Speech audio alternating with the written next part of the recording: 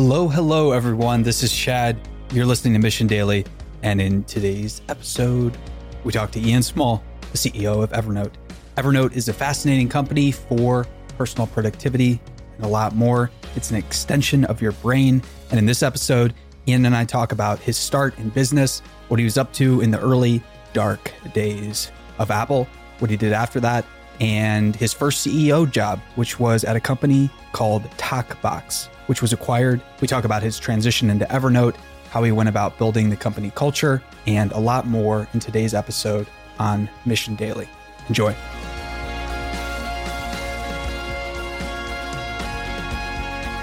Today's thank you for sponsorship and world-class products and services goes out to TriNet. I'm the founder of a media business, and I need all the help and organization I can get. One of the biggest problems I've faced in the past is HR. I say past because I'm not facing it anymore.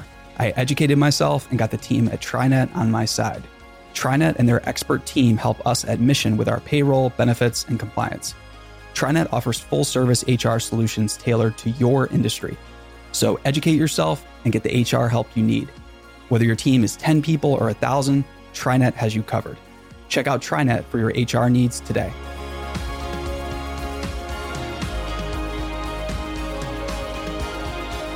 Ian, welcome to the show. Thank you very much. Good to meet you. So, Ian, where are you calling in from today? I am calling in from beautiful San Mateo, California, where I am working from home. And working from home, obviously, this is a topic that's very timely right now. Coronavirus is going on, and that brings us to the subject of Evernote, right? You're the CEO of the company, and I would love to hear you describe it for people that still don't know what Evernote is. Sure. If you've not had the chance to encounter us before, we like to talk about Evernote as being a productivity app that really serves as an extension of your brain. It's an application that runs on iOS, on Android, on Windows, on Mac, and on web. Going to add Linux later this year. But we were built on a very simple idea originally, and that was that our founding mission was quite simple. It was to remember everything. And really at the core, that's what Evernote is really about. We help you capture and organize everything that's important to you, whether it's your next great idea or, I don't know, the receipt from your business lunch, notes from your last meeting, your coronavirus shopping list. If you need to remember it, we're really here to help. And I think that's what Evernote has been for a long time. These days, as the world keeps moving faster and gets a little bit harder to understand these days, we are working to extend that and really shift just from being about remembering to also being about accomplishing. And we talked today about Evernote really being focused on helping users remember everything and accomplish anything. Ian, where'd you grow up at? I'm Canadian. I was born in Montreal and lived there for about 12 years. And then my family moved from Montreal in the mid-'70s to Toronto, and I grew up in Toronto. When you were growing up in Toronto, was there much business experience, would you say? Or how did you kind of cut your teeth on entrepreneurship? Well, it's pretty funny, actually. I grew up in a sort of family of accountants. My dad was a chartered accountant. My mom was a commerce major. My older brother got an MBA. And all I knew was I didn't want to have anything to do with business whatsoever. I just wanted to build things. So I went out and got an engineering degree. And I promised solemnly, in the way that teenagers are likely to do, that I would never do anything like run a business or be a CEO. So it shows you what you know when you're a teenager sometimes. I went out and studied engineering, did a bachelor's degree in Toronto, and then a master's degree in computer science, and then started actually a PhD in computer science, but ended up moving down to the Valley to work with Apple and helped invent some stuff when I was at Apple. And that's sort of what got me on the road to being interested in inventing the future. When you were at Apple, what type of projects were you working on? And when did you join? And what type of things were you up to there? I joined Apple in the dark days, sort of in the late 80s. And I was there through the mid 90s. So I was there about 6 years, 89, I think, to 95. That was sort of at the end of John Scully's run and before Steve Jobs showed up. And I worked on a whole bunch of things. I actually went to Apple to work in a a group called the Human Interface Group. Human Interface is what we used to call the thing we call user experience these days. And the Human Interface Group at Apple was responsible for inventing sort of future experiences, and especially ones that would have a significant human interface component or user interface component to them. And so while I was there, I worked on a whole bunch of things. Probably the one that you've heard of is QuickTime. So I was around and about, and I was one of the sort of peripheral contributors to QuickTime. But I then went and worked on something called QuickTime VR, which was a virtual reality extension to QuickTime, which is really the precursor to what you see in like Google Street View today, Sure. the ability to look around in places like that. But a bunch of stuff while I was at Apple, some of which took a long time to ship, some of which never did, but it was all fun. That's so cool. And I love how you alluded to the dark days there. When you were moving on and, when you first became a CEO, I'm curious, what was that genesis like? And was that at TalkBox where you were first held the CEO role? Yeah, TalkBox was my first CEO job. And I think I had decided probably about 5 years before that from a professional standpoint that I wanted to be a CEO. And, there's a bunch of ways in Silicon Valley to be a CEO. If you're going to do it at a startup, the easiest way is to found the company. But there's sort of a subset of people who do that, and they tend to be the people with all the biggest ideas. And after a while working here, you discover that some people are really good at that and some people aren't so good at that. And I'm better at running with ideas than I am at coming up with them in the first place. And so for me, if I wanted to be a CEO and I wanted to work in a startup context, I needed to be able to come in and join a company that needed a CEO for some reason to help get it on to its next step. And I think the biggest thing for me in getting there was realizing that while I had been working in engineering and running engineering teams and building products from an engineering perspective, if I wanted to be a CEO, I needed to lateral out of engineering and into product and become a product person. And, at my heart, I'm still a product guy. I happen to be a CEO, but that's the place that I come from. And the decision to lateral out of pure engineering into having a product-focused role really set me up for getting the first CEO job. That's awesome. And when you first landed that job, how did expectations differ from what you were faced with when you got there?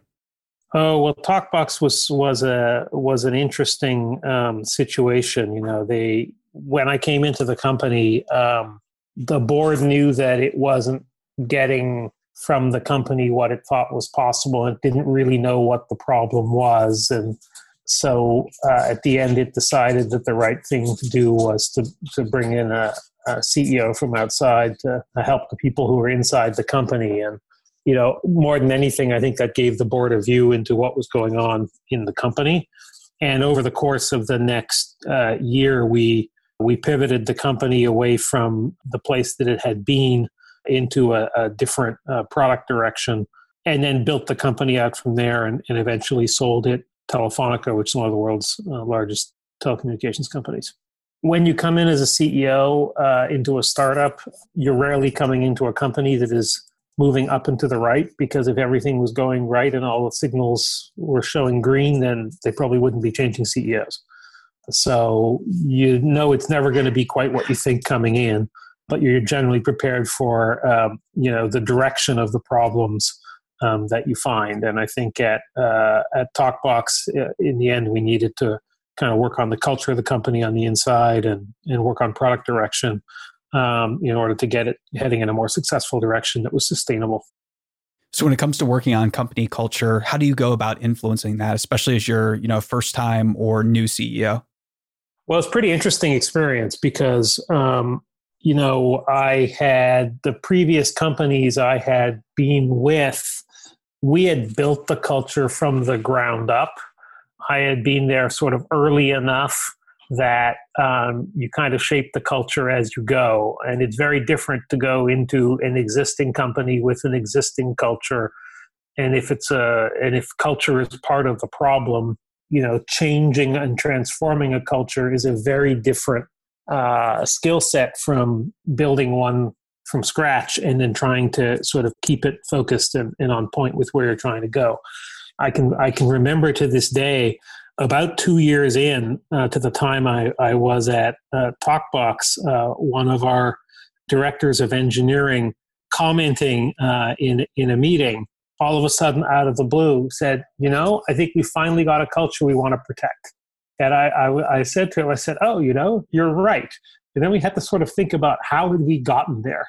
In the end, I think a lot of people, think that the easy way to think about culture is that it's the 5 words you write on a piece of paper or a poster and you put them up on the wall. And I think the better way to think about culture is, I can't remember whose line it is, but it's a famous line: culture is what people do when you're looking the other way. Sure.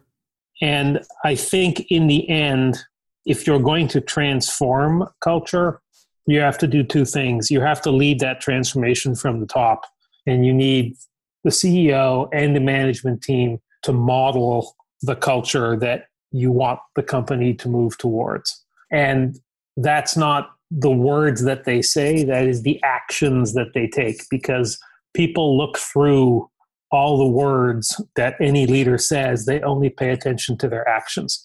And if their actions are consistent with their words, then over time they'll listen to what you say. But first and foremost, they look at what you do. And I think if you want to change a culture, you have to model a set of behavior that is sort of emblematic of what you want to see the company move towards, and have people see that you don't just exhibit that behavior when it's easy, and you don't just exhibit that behavior when they're looking at you. You exhibit that behavior even when it's hard and even when it hurts. Sure. And then people start to realize that's where you're trying to go and you can make progress. And I think, that was true at TalkBox. It's probably also true at Evernote over the course of the last year and a half. Yeah, definitely wise words. When you came into Evernote, I'm curious, what state was the company in, and when did you join, and how'd you get started becoming the CEO there?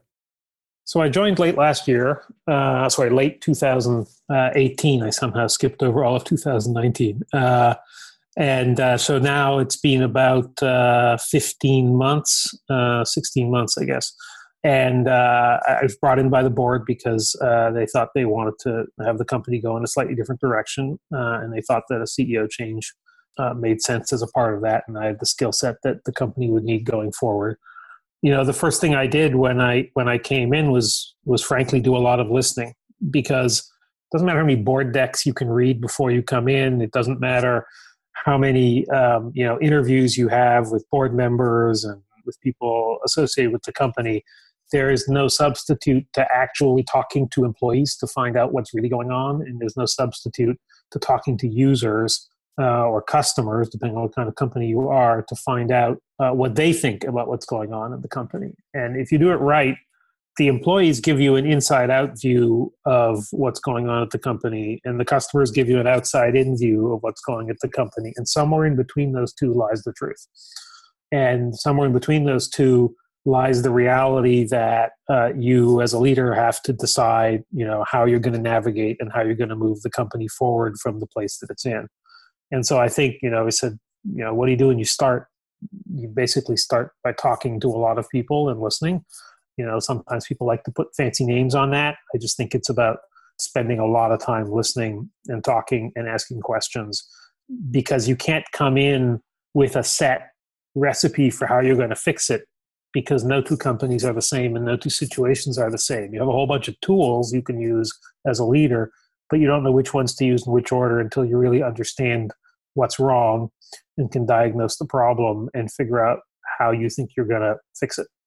Definitely good perspective. And it's a good reminder too. It's so hard to see everything. And it takes often months of, digging into the details, having the conversations with smart people before you really get a lay of the land. As you started to get a lay of the land at Evernote, what were some of the opportunities that you could share with us, or maybe business units that you focused on to revitalize first? Yeah, I think at the end of the day, where you got to over those early probably a couple of months at Evernote was this realization that the users and the employees both knew what was wrong was that, we had really not paid enough attention to fundamentals for a prolonged period of time. And because of that, the software had sort of drifted from the promise that initially made to the users. And we had developed this sort of a very divergent set of applications across different platforms, all of which were supposed to represent the same system and the same service. And we needed to do something about that to fundamentally get back to basics. And early on, I wrote a letter to the customers that basically just said, hey, for the next chunk of time, and we're not talking a few months, we're talking a year, possibly more, we're not going to be trying to ship a bunch of new features and new capabilities. We're going to focus on fixing what we have. And we're going to focus on trying to create a more coherent and consistent experience for our users, and also focus on creating a platform that we can innovate on top of. And if we can do those two things, we will not only have delivered a better version of the Evernote that they have today, that our customers have today, but we will also set ourselves up to innovate into the future.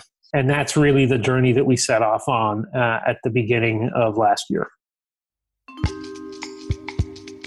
Hey everybody, we're taking a time out to thank TriNet for sponsoring independent media like Mission Daily. If there's one thing I am about, and in fact one thing the whole Mission team is about, it's accelerated learning. One way I do that is by learning from the best. When it comes to learning about HR, the team and resources TriNet provides are my go-to source. Just this week, TriNet published a blog and webinar series to help small and medium-sized businesses manage the impact of COVID-19. It covers actions you can take to be prepared should one of your employees test positive for coronavirus. It also covers other factors you should consider, including employee compensation, if your business is required to shut down due to the pandemic. There's lots happening now in real time. Go to TriNet.com and get the information you need to protect your business. TriNet will continue to post the latest as recommendations as legislation is changing on a daily basis.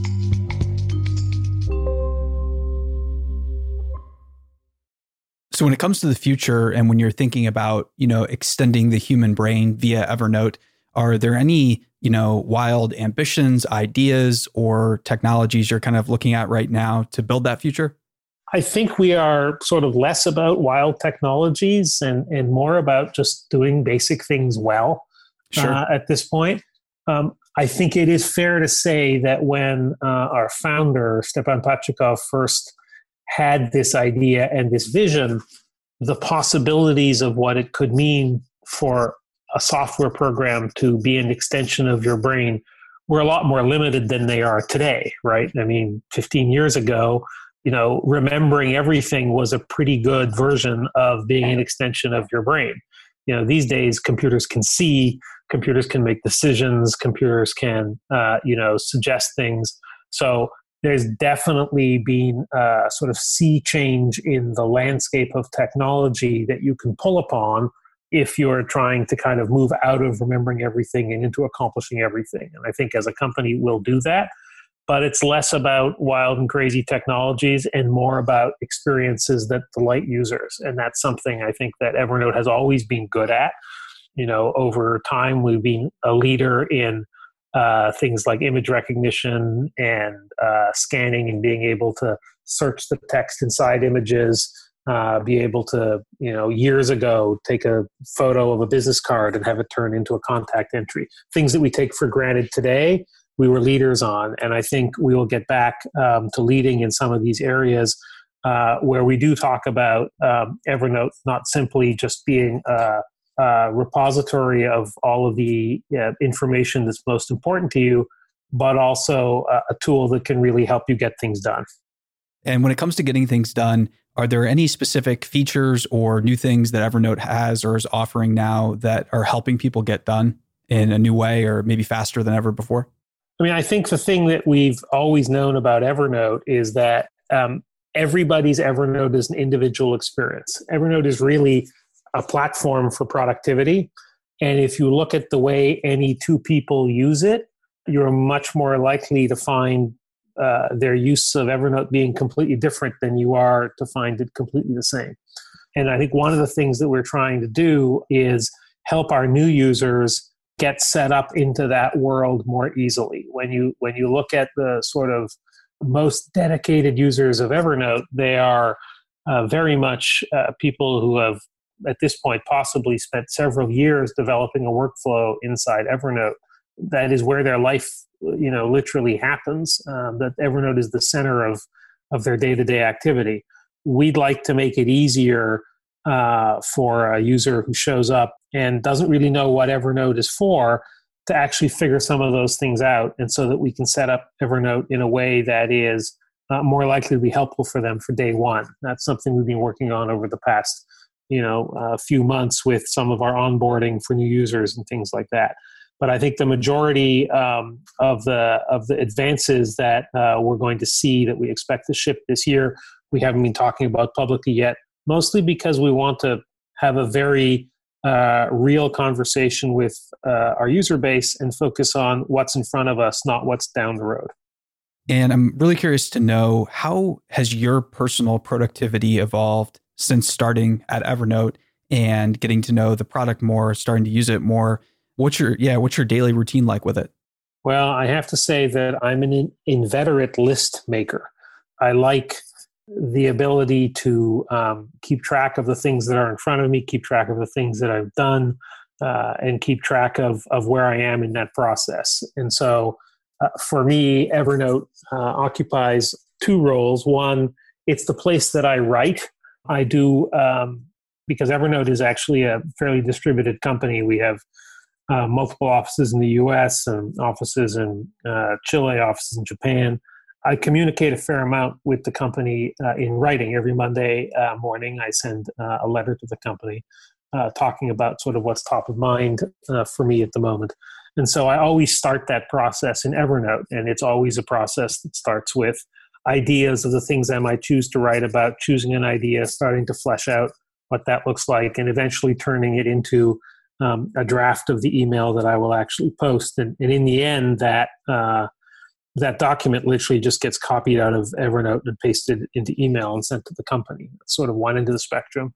And the other is that, everything that's in front of me, that's an item that I have to keep track of, an item that I have to do, an issue that I have to solve, all of that is managed for me in Evernote. Very cool. And when it comes to apps or applications that are outside of Evernote that might be tangentially related, what's your personal tech stack look like? Are there any other tools that you're using on a daily basis that Evernote syncs with really well? Well, obviously, Evernote is the center of everything, but I would say Sure. I'm probably a little biased in that point of view. I would say right now I'm in this new work from home mode in particular. I've got to say number 2 app on my list is Zoom, right? I mean, I'm just spending all day long in Zoom, and there's no integration between Zoom and Evernote. But my world today is very much one of being on Evernote and being in Zoom. Evernote ties into the key pieces of software that we use around us. So it allows me to connect into Google Drive. It allows me to connect into and store like all of my PDFs and things like that. I can keep in Evernote and I can search them properly and find what I'm looking for. Those are the kind of integrations we focus most on. But that's most of what I do. There's some definitely geekier things that I do in the space where I use apps like Ifty to set up some notes for me automatically every week and things like that. But that's probably outside the realm of what normal people would actually do. And when it comes to the larger market, where do you think market adoption is when it comes to Evernote? Do you think a lot of people are still, kind of stumbling blindly and looking for a personal productivity tool? Are most people aware of Evernote? What's market penetration like for you all? So at the end of the day, we think about the market for Evernote as largely being driven by the market for knowledge workers.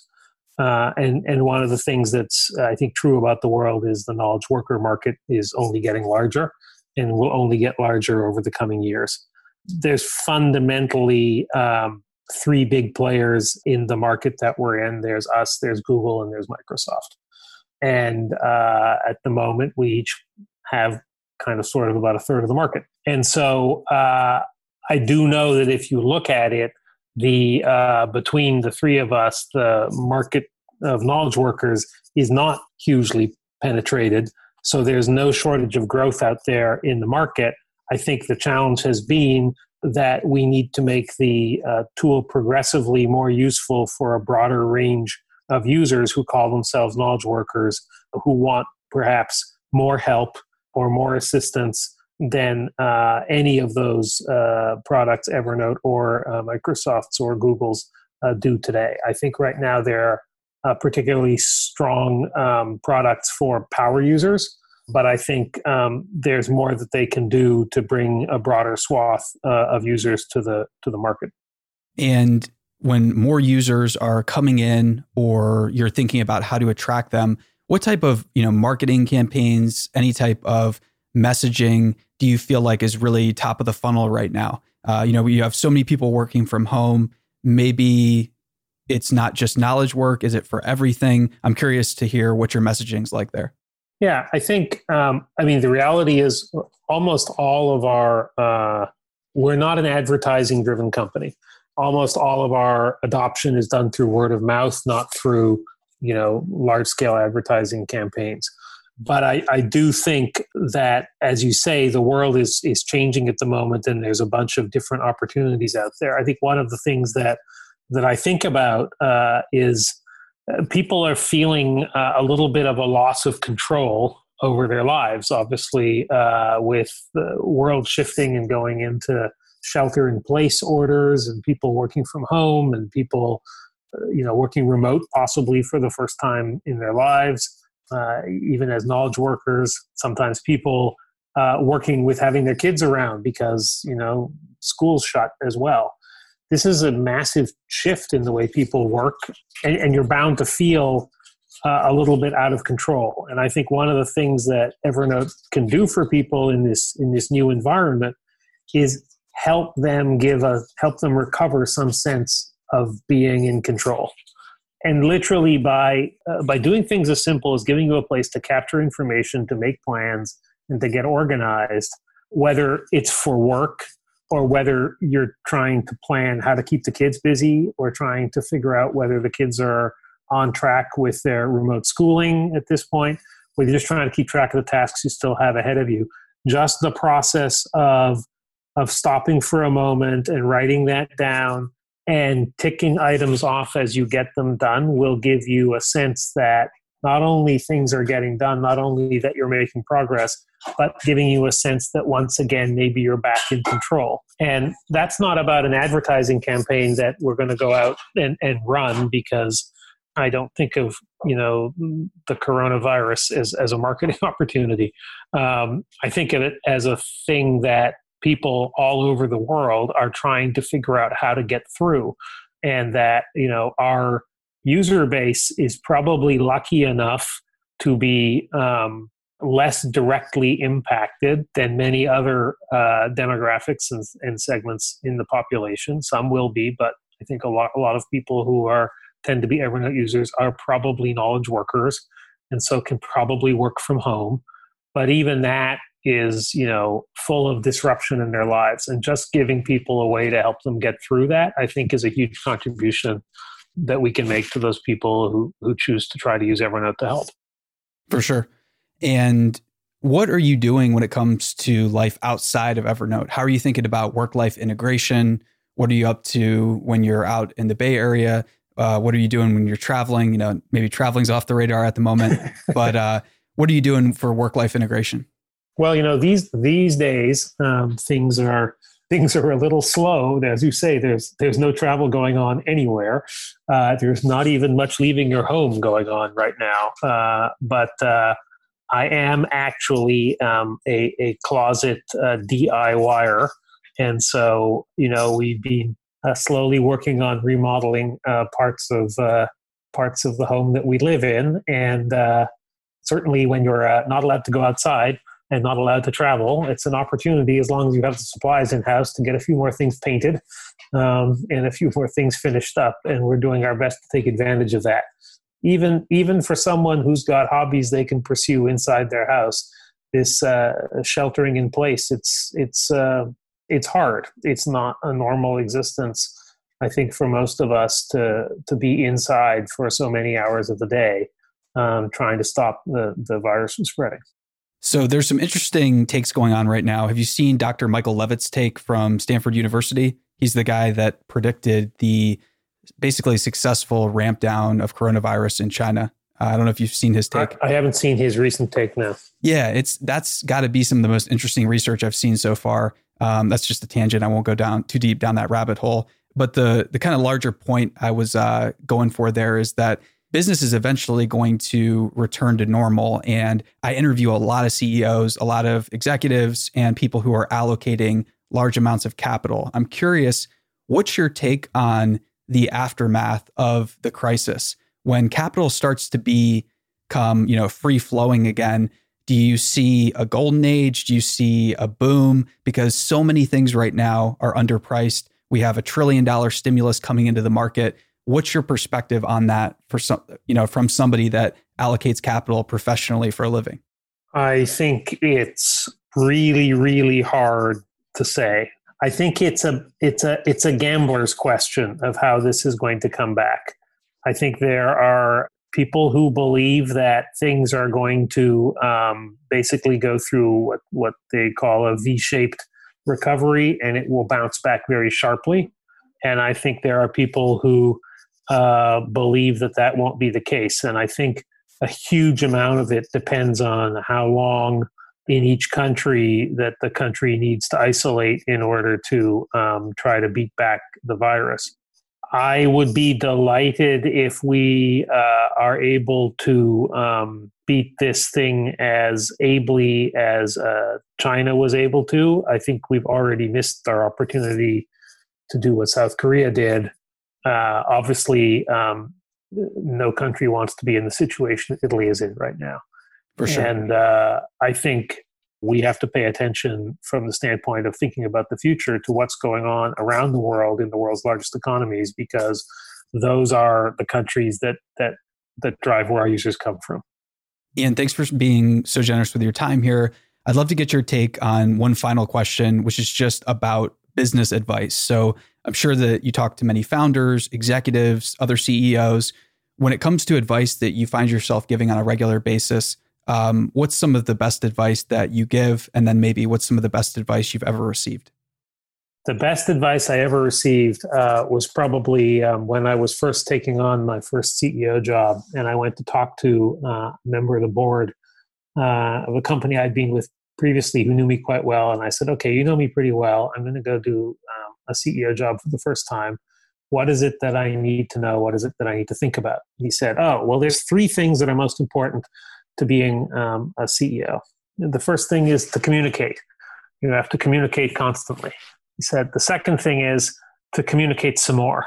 He said, and the third thing is when you're really tired of communicating the same thing over and over again, communicate it 3 more times. And I thought at the time that, okay, that sounds a bit absurd. That's like the old real estate joke.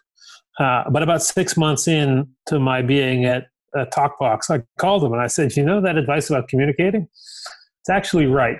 And I don't think it just applies to CEOs. I think it applies to anybody who wants to be a leader. It's not possible to under-communicate. The idea of communicating is central to any leadership position, not just to a CEO. I think from the standpoint of any leader, you can't communicate too much. And if you couple communication with being as transparent as you possibly can be, and you add to that pushing decisions down into your organization, what you end up with is an organization that can move as fast as it can, making decisions that would be the same decisions that you would make if you could be there for every decision and if you could know what all of your people know in detail about the decisions they're making. And that's really the goal of a leader, is to create an aligned organization that's moving as fast as it can. Wise words. And Ian, thank you so much for joining us today. And to everyone listening, we'll see you next time. Thanks. By now, you know that TriNet is our sponsor for Mission Daily. You know they have amazing full-service HR solutions for your business. So what are you waiting for? When you go to TriNet.com to get more information, you help support independent media like Mission Daily, and you help support our team here. And you, as a business owner or HR exec, can get top-notch service from the team at TriNet. Stop worrying about HR issues and team up with the best, TriNet. You don't have to go at it alone. Reduce your worry. You need a team, and TriNet is your go-to team for HR.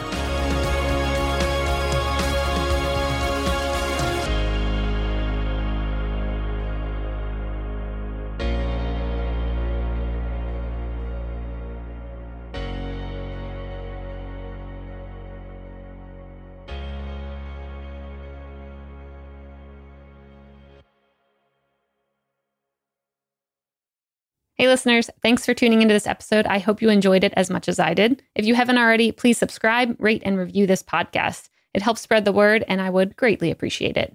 See you next time.